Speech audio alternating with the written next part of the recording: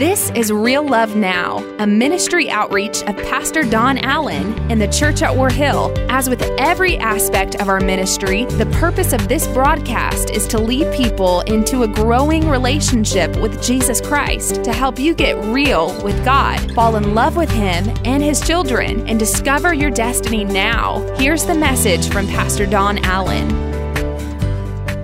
Let's go to Psalms 139 before we read. Let's pray. Father, thank you for this day. Thank you for your Holy Spirit. Thank you for what you've already accomplished today. God, my inability has screamed me today, but I have been blown away by your ability. Open this scripture to us. Change our hearts, change our lives, and help us, Father. In Jesus' name, amen. Here in Psalms 139, as we're reaching this stage of the journey, King David focuses on an almighty God. He focuses on a king who is worthy. He focuses on a king who is holy. And he begins to tell God, this is what I know about you, God. He says, I know you're all-knowing. I know you're everywhere. I know you're always present. He says, this is what it's like to be in the presence of an almighty God. And we're going to focus on verse 1 and 13 today, but I just want to read this passage to you. He says, you have searched me, Lord, and you know me. This is what I know about you, God. God, I know when I sit and when I rise, you perceive my thoughts from afar. You discern my going out and my lying down. You are familiar with all my ways. Before a word is on my tongue, you, Lord, know it completely. How awesome is that? Like before you even speak, God knows what you're going to say. But sometimes I wish He would have stopped me. Another sermon, another day. You hem me in behind and before, and you lay your hand upon me. Such knowledge is too wonderful for me, too lofty for me to attain. Where can I go from your spirit? Where can I flee from your presence? If I go up to the heavens, you are there. If I make my bed in the depths, you are there. If I rise on the wings of the dawn, if I settle on the far side of the sea, even there your hand will guide me. Your right hand will hold me fast. If I say, surely the darkness will hide me, and the light becomes night around me. I love this verse number 12. Even the darkness will not be dark to you. How many of you know God's that good? Amen. For the night will shine like the day. For darkness is as light to you. For you created my inmost being. You knit me together in my mother's womb. I praise you because I am fearfully and wonderfully made. Now watch this next part here. You ready for this? For your works are wonderful. Come on. Nobody got that. God, you fearfully and wonderfully made me. And your works are good. Look at your neighbor and tell him, I told you I was good. Come on now. You see, the rest of this is not going to make sense to you until you catch this truth. Until you catch the truth that God didn't make a mistake with you. That you're not somehow some cosmic joke. Well, I feel the Holy Spirit as I say that to you. That you're not somehow mistake made by someone. Amen. I preached that in the second service, and afterwards this dad walked up to me, looked at his son and said, he was a mistake. I said, ouch. He said, well, I didn't mean for him to be here, but I love him kind of thing. You know, I was like, whoa. But just because somebody on earth thought you were a mistake, your Heavenly Father knew and formed you and created you. And it's time for you to learn that you are fearfully and wonderfully made. And that's what He said, God, all your works are awesome, and I'm one of them. And He said, this I know full well. Now, this is not a message to be arrogant, but it's a message to be grateful. That no matter how broken you feel, that there really is a master plan that's for your good. That no matter how weak you may be at times, there really is a hope for you because God has called you to something better. He has a hope and a future and a plan for your life. Man, I just love preaching when I feel the Holy Spirit of God. Somebody said, Pastor, how many times are you going to say, I feel God until I no longer feel Him? My frame was not hidden from you. When I was made in the secret place, when I was woven together in the depths of the earth, your eyes saw my unformed body. All the days ordained for me were written in your book before one of them came to be. How precious to me are your thoughts, O God. How vast is the sum of them. Were I to count them, they would outnumber the grains of sand. When I awake, I am still with you. If only you, God, would slay the wicked. Away from me, you who are bloodthirsty. They speak of you with evil intent. Your adversaries misuse your name. Do I not hate those who hate you, Lord, and abhor those in rebellion against you? I have nothing but hatred for them. We'll get here to this verse in a moment. I count them my enemies. Search me, O God, and know my heart. Test me and know my anxious thoughts. See if there is any offensive way in me, and lead me in the way everlasting. Can we just give God a thanks for His word this morning? Amen. God is good. This is one of the latter Psalms that David would write. By the time he writes this Psalms, his life is in many ways behind him. He can remember being the boy that was rejected because of the impropriety in which he was conceived. Many people, so that you'll have the understanding, most historians believe that David was the product of his father taking a young slave girl as a concubine, and he was conceived, and in many ways he was an embarrassment to his father in his old age. David came from that obscure place to being forced out and rejected, not even invited into the family dinners. Then he's called and made king, anointed to be king, and he's not yet king, but he's anointed to be king. And then he's sent back to the sheepfold. Then he's taken to the palace to be the armor bearer for Saul, and Saul starts trying to kill him, and then he runs from there. And as he runs from there, he ends up becoming this mighty great general. And then he becomes a fugitive, and then he's made king, and then from being king, he's made king over then the whole nation. King over 2 tribes first, then the entire 12 tribes, and he's made king and he reigns for a while, and then suddenly there's a military coup and his son takes over and he flees for his life, and then he's brought back. And so at this point, he's writing, and David says, Lord, this is the one thing I know. This is what I know about you. God, through all that I've been through, this is what I know about you. And this is how he begins. He says, you have searched me, Lord, and you know me. David says, the one thing I know about you, God, get this, is that you know me. You know me.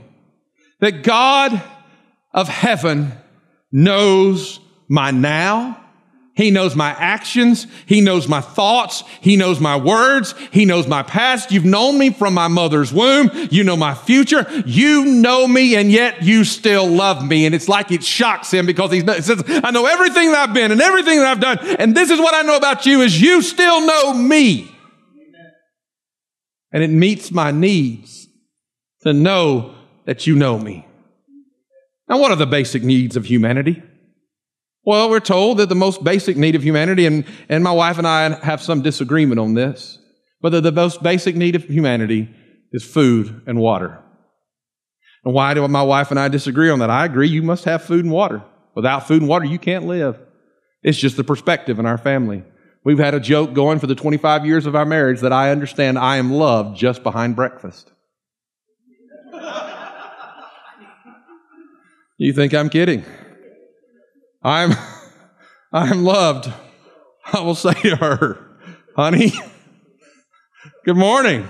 Her response to me is, I'm hungry. I said to her, do you love food or me more? She said, I could live without you. It's true.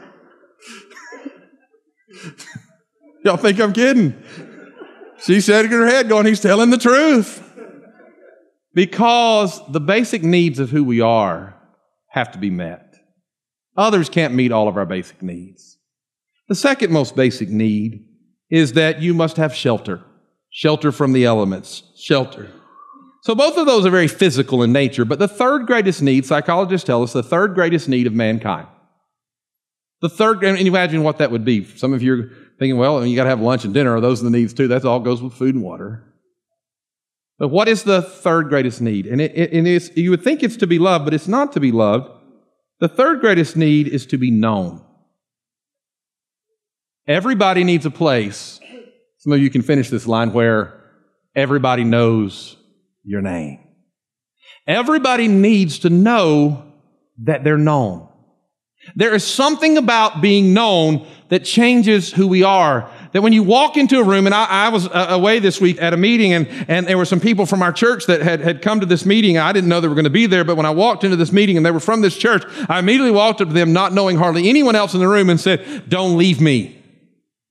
I'm sitting with you. I don't know anybody, but I know you." There's a security in knowing that you're known. There's something there that changes that moment from awkwardness to be able to, when you walk into that place and everybody does know your name and people say it's good to see you and they make you welcome because there's something about being known. And then we even take it to further levels, because if somebody knows you and knows what a mess you're in and they still want to hang out with you, you call them a friend because they know you. If they know you and know your mess and they still think there's something attractive about you, you call them love. Because they know you and they don't flee in horror. You are known. And here the great psalmist says, the greatest thing I know about God, and I feel him in what I'm saying to you, the greatest thing that I know about God is that God knows who I am, and yet he still claims to know me. He knows my junk. He knows my mess. He knows my struggle. He knows my weakness. He knows my failures. He knows all the ways that I've been wrong. And he knows all the deceit that I've caused. And yet he still calls me his own. And he loved me enough that he would go to a cross and die for me, because he knows me better than I know myself. And he knows I'm worth dying for. He knows me. He knows me. And God is saying here, and he says all the different things, God is saying to us the same thing today, that we are known. Somebody said, "Pastor Don, why don't you preach a relationship sermon on the Sunday before Valentine's?" Let me help you with that. This is your good relationship. Guys, don't forget Tuesday's Valentine's, and everything will be okay in your life. Come on now, amen. But there's something greater at place at work here today. There is one whose love transcends little cards and little candies. There's one whose love goes deeper. And when it seems like everybody else has fallen you, he's standing or failed you. He's standing there saying, "I will never fail you and I will never leave you because I know you." But God, didn't you make a mistake? You know, my mom had a gift. I'll just tell, I didn't mean to tell this story again, but I'll tell it. There was this one particular show, and it doesn't even compare to today's shows, but there was this one particular show that my mom considered very vulgar. And she told us boys, she said, "Now look, I'm going out for a while." And she knew what night it was. She said, "Don't you dare watch that show." What do you think my brother and I did? We watched the show. I think the reason I liked the show so much is my dad would laugh so about the show. My mom, I don't really know how she did it, other than she said it was God. We were all there, and we turned the TV off. House was straight. We looked like we'd been busy doing other things, and my mom walked into the house and froze. And then she did this spiritual-looking thing. She kind of stuck her hand toward the TV. How many know what I'm talking about? Mama's full of the Holy Ghost. Come on, amen. She struck her hand toward the TV, and she said, "You watched that television show." And instantly, my sin was revealed. I'm like, "What'd you say, Mama?" I said, "You watched that TV show." And I knew from that moment on I was dead meat, because she knew. She didn't stop loving me. I didn't feel real loved while she was correcting me. But she knew, and she still loved. He knows. He knows what you did this week. He knows where you went. He knows what you said. He knows what you thought. This didn't come out in any other service, but can I just say what? I feel like I'm preaching about Santa Claus for a second. And we want to be on the good list. Look, I blew the good list a long time ago. I ended up on the naughty list. But now, by His grace, I'm on the saved list of Jesus Christ. I mean, guys, I'm not worried about some guy coming around dropping presents off. I'm looking forward to the day that the one who knows me most descends out of heaven with a shout and I see him face to face. I'm looking forward. See, I know it's not popular to preach that Jesus is coming back anymore, but I really believe that one day there will be a trumpet blast and then those who are dead in Christ will rise and the rest of us will be caught up to be with him in the air. I really believe one day we're going to see the one who knows us most. He doesn't only know your heart, he knows everything about your body. He knows your cravings. He knows what you're going through. For you created my inmost beings. You knit me together in my mother's womb. I will praise you because I am fearfully and wonderfully made. Your works are wonderful. I know that full well. How good our God is. I've got notes here to tell you about how awesome and unique our bodies are, how many times our heart beats, how there are 300 proteins in our blood that we only know what 10 of them actually do, how there's all of these different things. There's 400 separate chemical reactions in your brain that make my hand move right now. The fact that I can walk, talk, move my hand, it's a masterpiece of God. God knows who we are, inside and out. We are designed at the core to be these spiritual beings, to know who God is, and God sees us for who we are. But here's the problem, and I've learned this as a parent. Here's what we do. We defer, we deflect, because we don't want to really acknowledge that God knows. Now, I don't know how many of you had more than one child in home at the same time. Do you know? Has anybody ever heard this statement? Let me ask you. It's their fault. Yeah. My brother would antagonize me to the point. I'll never forget one time my dad said to us, the next time one of you calls each other a fool, and my dad's deeply loved Southern phrase, he said, I'm going to wear you out. So my brother started punching me. Said, call me a fool. Call me a fool. Call me a fool. He hit me for, I forget how long. Call me a fool. Call me a fool. And finally, I looked at him and just called him a fool. And you know what my brother did? Daddy! And what did I say? It's his fault. He made me do it. That's what the next verse that really David comes to says. Listen to what David says. He says, God, you know who I am. You know all about me. You made me. And then he says this. He said, do I not hate those who hate you, Lord? He's talking about the goodness of God. And then he throws this out of nowhere. He goes, don't I hate those who hate you and abhor those who are in rebellion against you? I have nothing but hatred for them. I count them my enemies. Search me, O God, and know my heart. Listen to what he says here. He says, God, before he gets to that verse, let me back up. He says, God, wait just a second. God, I know you know me, but I'm not as bad as they are. You know me, God. And when everybody else fails, you know I'm still hanging around. I'm not perfect, but at least I'm not like so-and-so. Oh, we would never be like that. I mean, God, I got up and came to church. Did I just say that out loud? I'm sorry. God, I'm not like so-and-so who did this yesterday and they're not even here. Wasn't there some story about that in the New Testament? This guy comes to the altar and he begins to cry out and he says to God, he says, God, I'm a sinner. I've blown it. I've messed up. I've made mistakes. I've struggled. Forgive me. And on the other side of the altar, there's another guy, and he says, God, I made some mistakes, but at least they weren't as bad as his. See what he does? He deflects. And actually, the one version says this. The one version says, he says, I hate those who curse your name. And we don't know what God responded to David, but somewhere between that verse and then the 23rd and 24th verses there, something changes. Because David stops deflecting. Could it be that God reminded him that at one point in his life, he had done wrong? Could it be that God said, there are millions who curse my name, but now they worship me with holy hands lifted up because I love them, because I know them too? Because David immediately stops deflecting and he says these words. He says, but oh God, search me. Know my heart.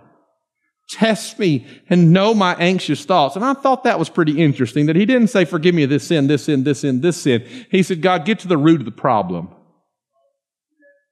And I know I've told you this before, and I promise you I'm going to tell it to you again and again and again as long as I have the opportunity to do so. That God's dealt with my heart, because too many times I pray this prayer, forgive me, God.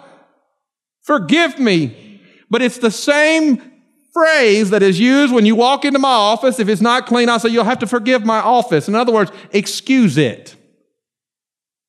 If you come into somewhere and something happens, you're going to have to excuse this, because what I'm asking God really to do is to say, God, look past it, excuse it. And God says, do you really want me to forgive it and wash you clean, or do you just want me to excuse it?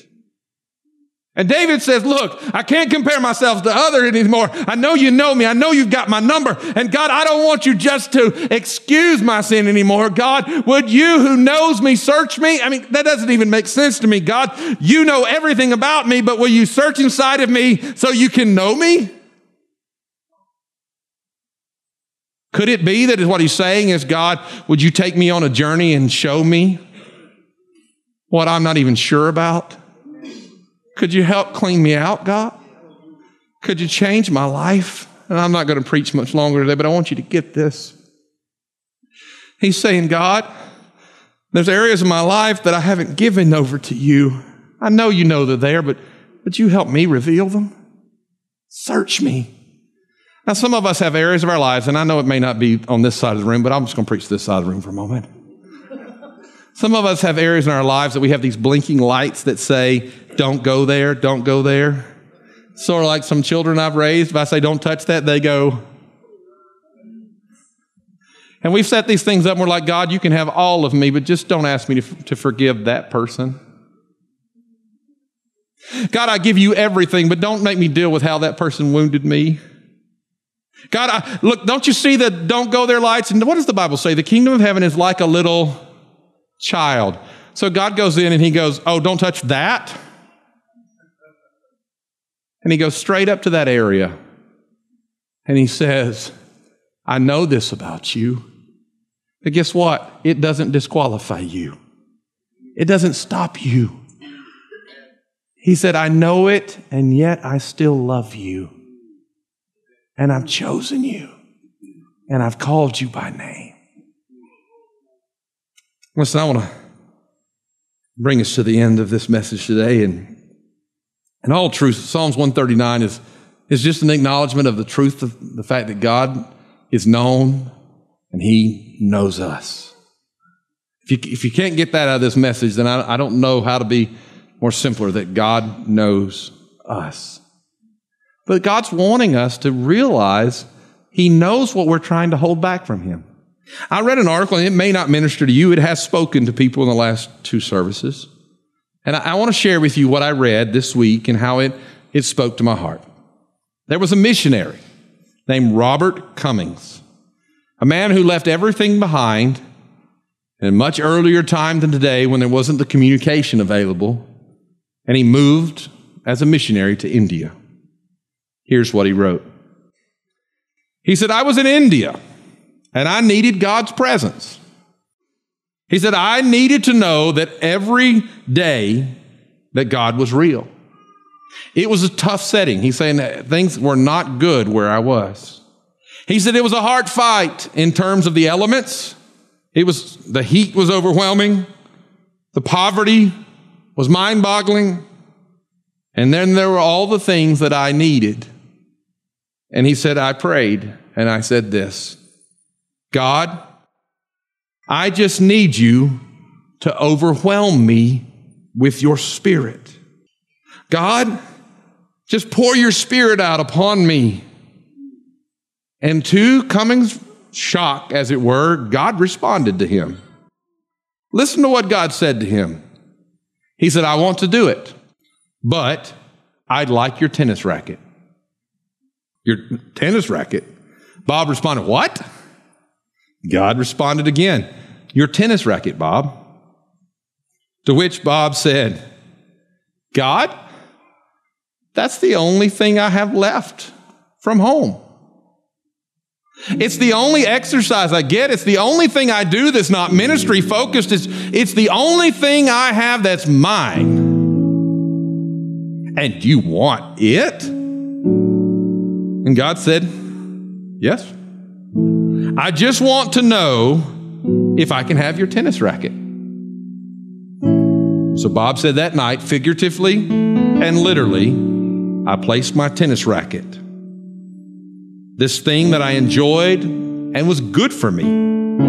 I put it on the altar, and when I did, the moment that I laid it there, he said I was overwhelmed by his majesty. I was awestruck by his awesomeness, and his grace and his power brought the joy that my soul needed and the peace that my heart longed for. He said, but then strangely, God gave me back my tennis racket. It meant nothing to God, but he never gave me back my heart. God said, Bob, I know you. The one thing you've not given me is this one simple thing. I know what you need. I know what you're doing. You're holding on to yesterday. You're keeping an escape route. And he said, Bob, just give me that. And as Bob was willing to give up that one area that he thought he had hidden from God, God gave him everything he needed. So I guess my question is to you, is what's your escape route? What's the one thing that you're holding out? What's the one thing that causes you to deflect, that causes you to say, well, God, if I hadn't have done this, if you hadn't have done this, God, I wouldn't have done that, and fallen into this sin, or causes you to think that if I fail at this Christianity thing, then at least I can do this. Or could it be that one thing that soothes your soul instead of the presence of God? What's that one thing that God's saying to you? I know about it. You've not hidden it from me.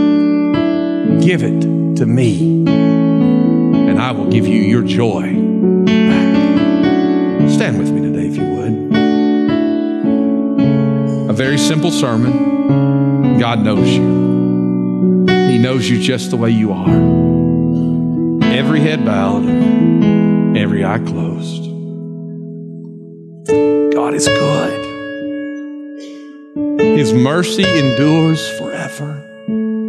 His faithfulness extends to 1,000 generations. And he has come here today in the form of his word that I have had the distinct honor to speak, to remind us that he knows us just the way we are. He formed you. Some of you, that gives you a reason to praise. It makes you awestruck that the God of heaven knows you and loves you. And that's a reason to praise. If that's you, if you say, Pastor, that just fills my heart with joy, can I see your hand if that's you? Hands all over this place. You can put your hand down. Some of you, when I say God knows you, you don't know if that's good or if it's bad. You don't know if it's hope or hurt. It causes you to pause, not praise, but to pause. Because if he knows me, then he knows this. This is what the word says. The word says that Jesus said unto them, depart from me because I never knew you. How can the God who knows everything about you say that he never knew you? The reality of that is simple, that he says you never opened that area of your heart and gave it to me. Where are you that makes you almost tremble, makes you fear that God might know you the way you really are? But you want to confess that, and you want to become open to who God has called you to be. If that's you, can I see your hand right where you are? Yeah, hands going up literally all over, balcony, floor, everywhere. Put those down. Thank you. One last request, and then we're going to pray. And this service is going to be a thing of the past. If you're here today, and you would say, Pastor, I'm one of those ones that God would say he never knew because I've never really committed my life to Jesus Christ. I've never really surrendered my life to Christ. But today, I'm going to take you at the message that is preached, that God already knows me and I'm not hiding anything from him. And today I'm willing to open up to him and surrender my all to him. Nobody's going to embarrass you. Everyone else has raised their hand and it's went straight down. It's going to be the same thing for you.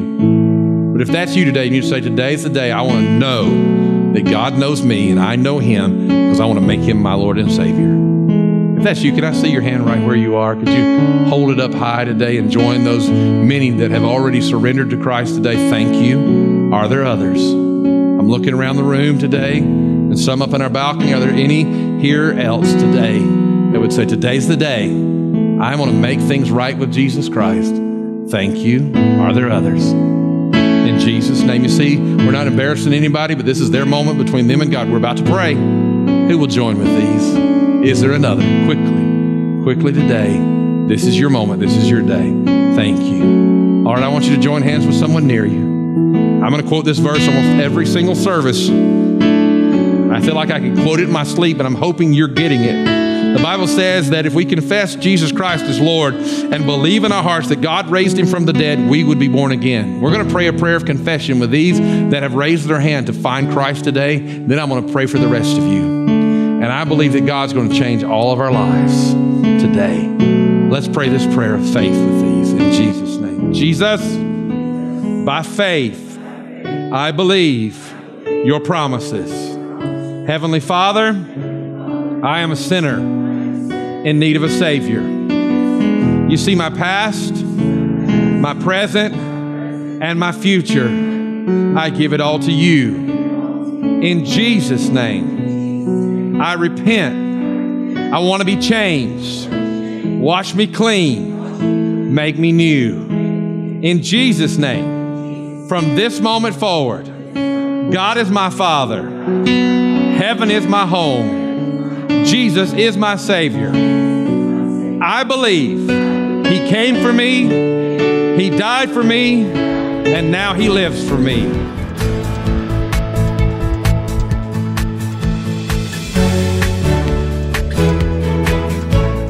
That's today's word from Pastor Don Allen to help you get real with God, fall in love with him all over again, and live out your destiny now. To learn more about our pastor and the ministry of the Church at War Hill, join us online at warhill.com. Then join us in worship at one of our North Georgia locations. Service times are Sundays at 8:15, 9:30, and 11 a.m., where you will find real love now.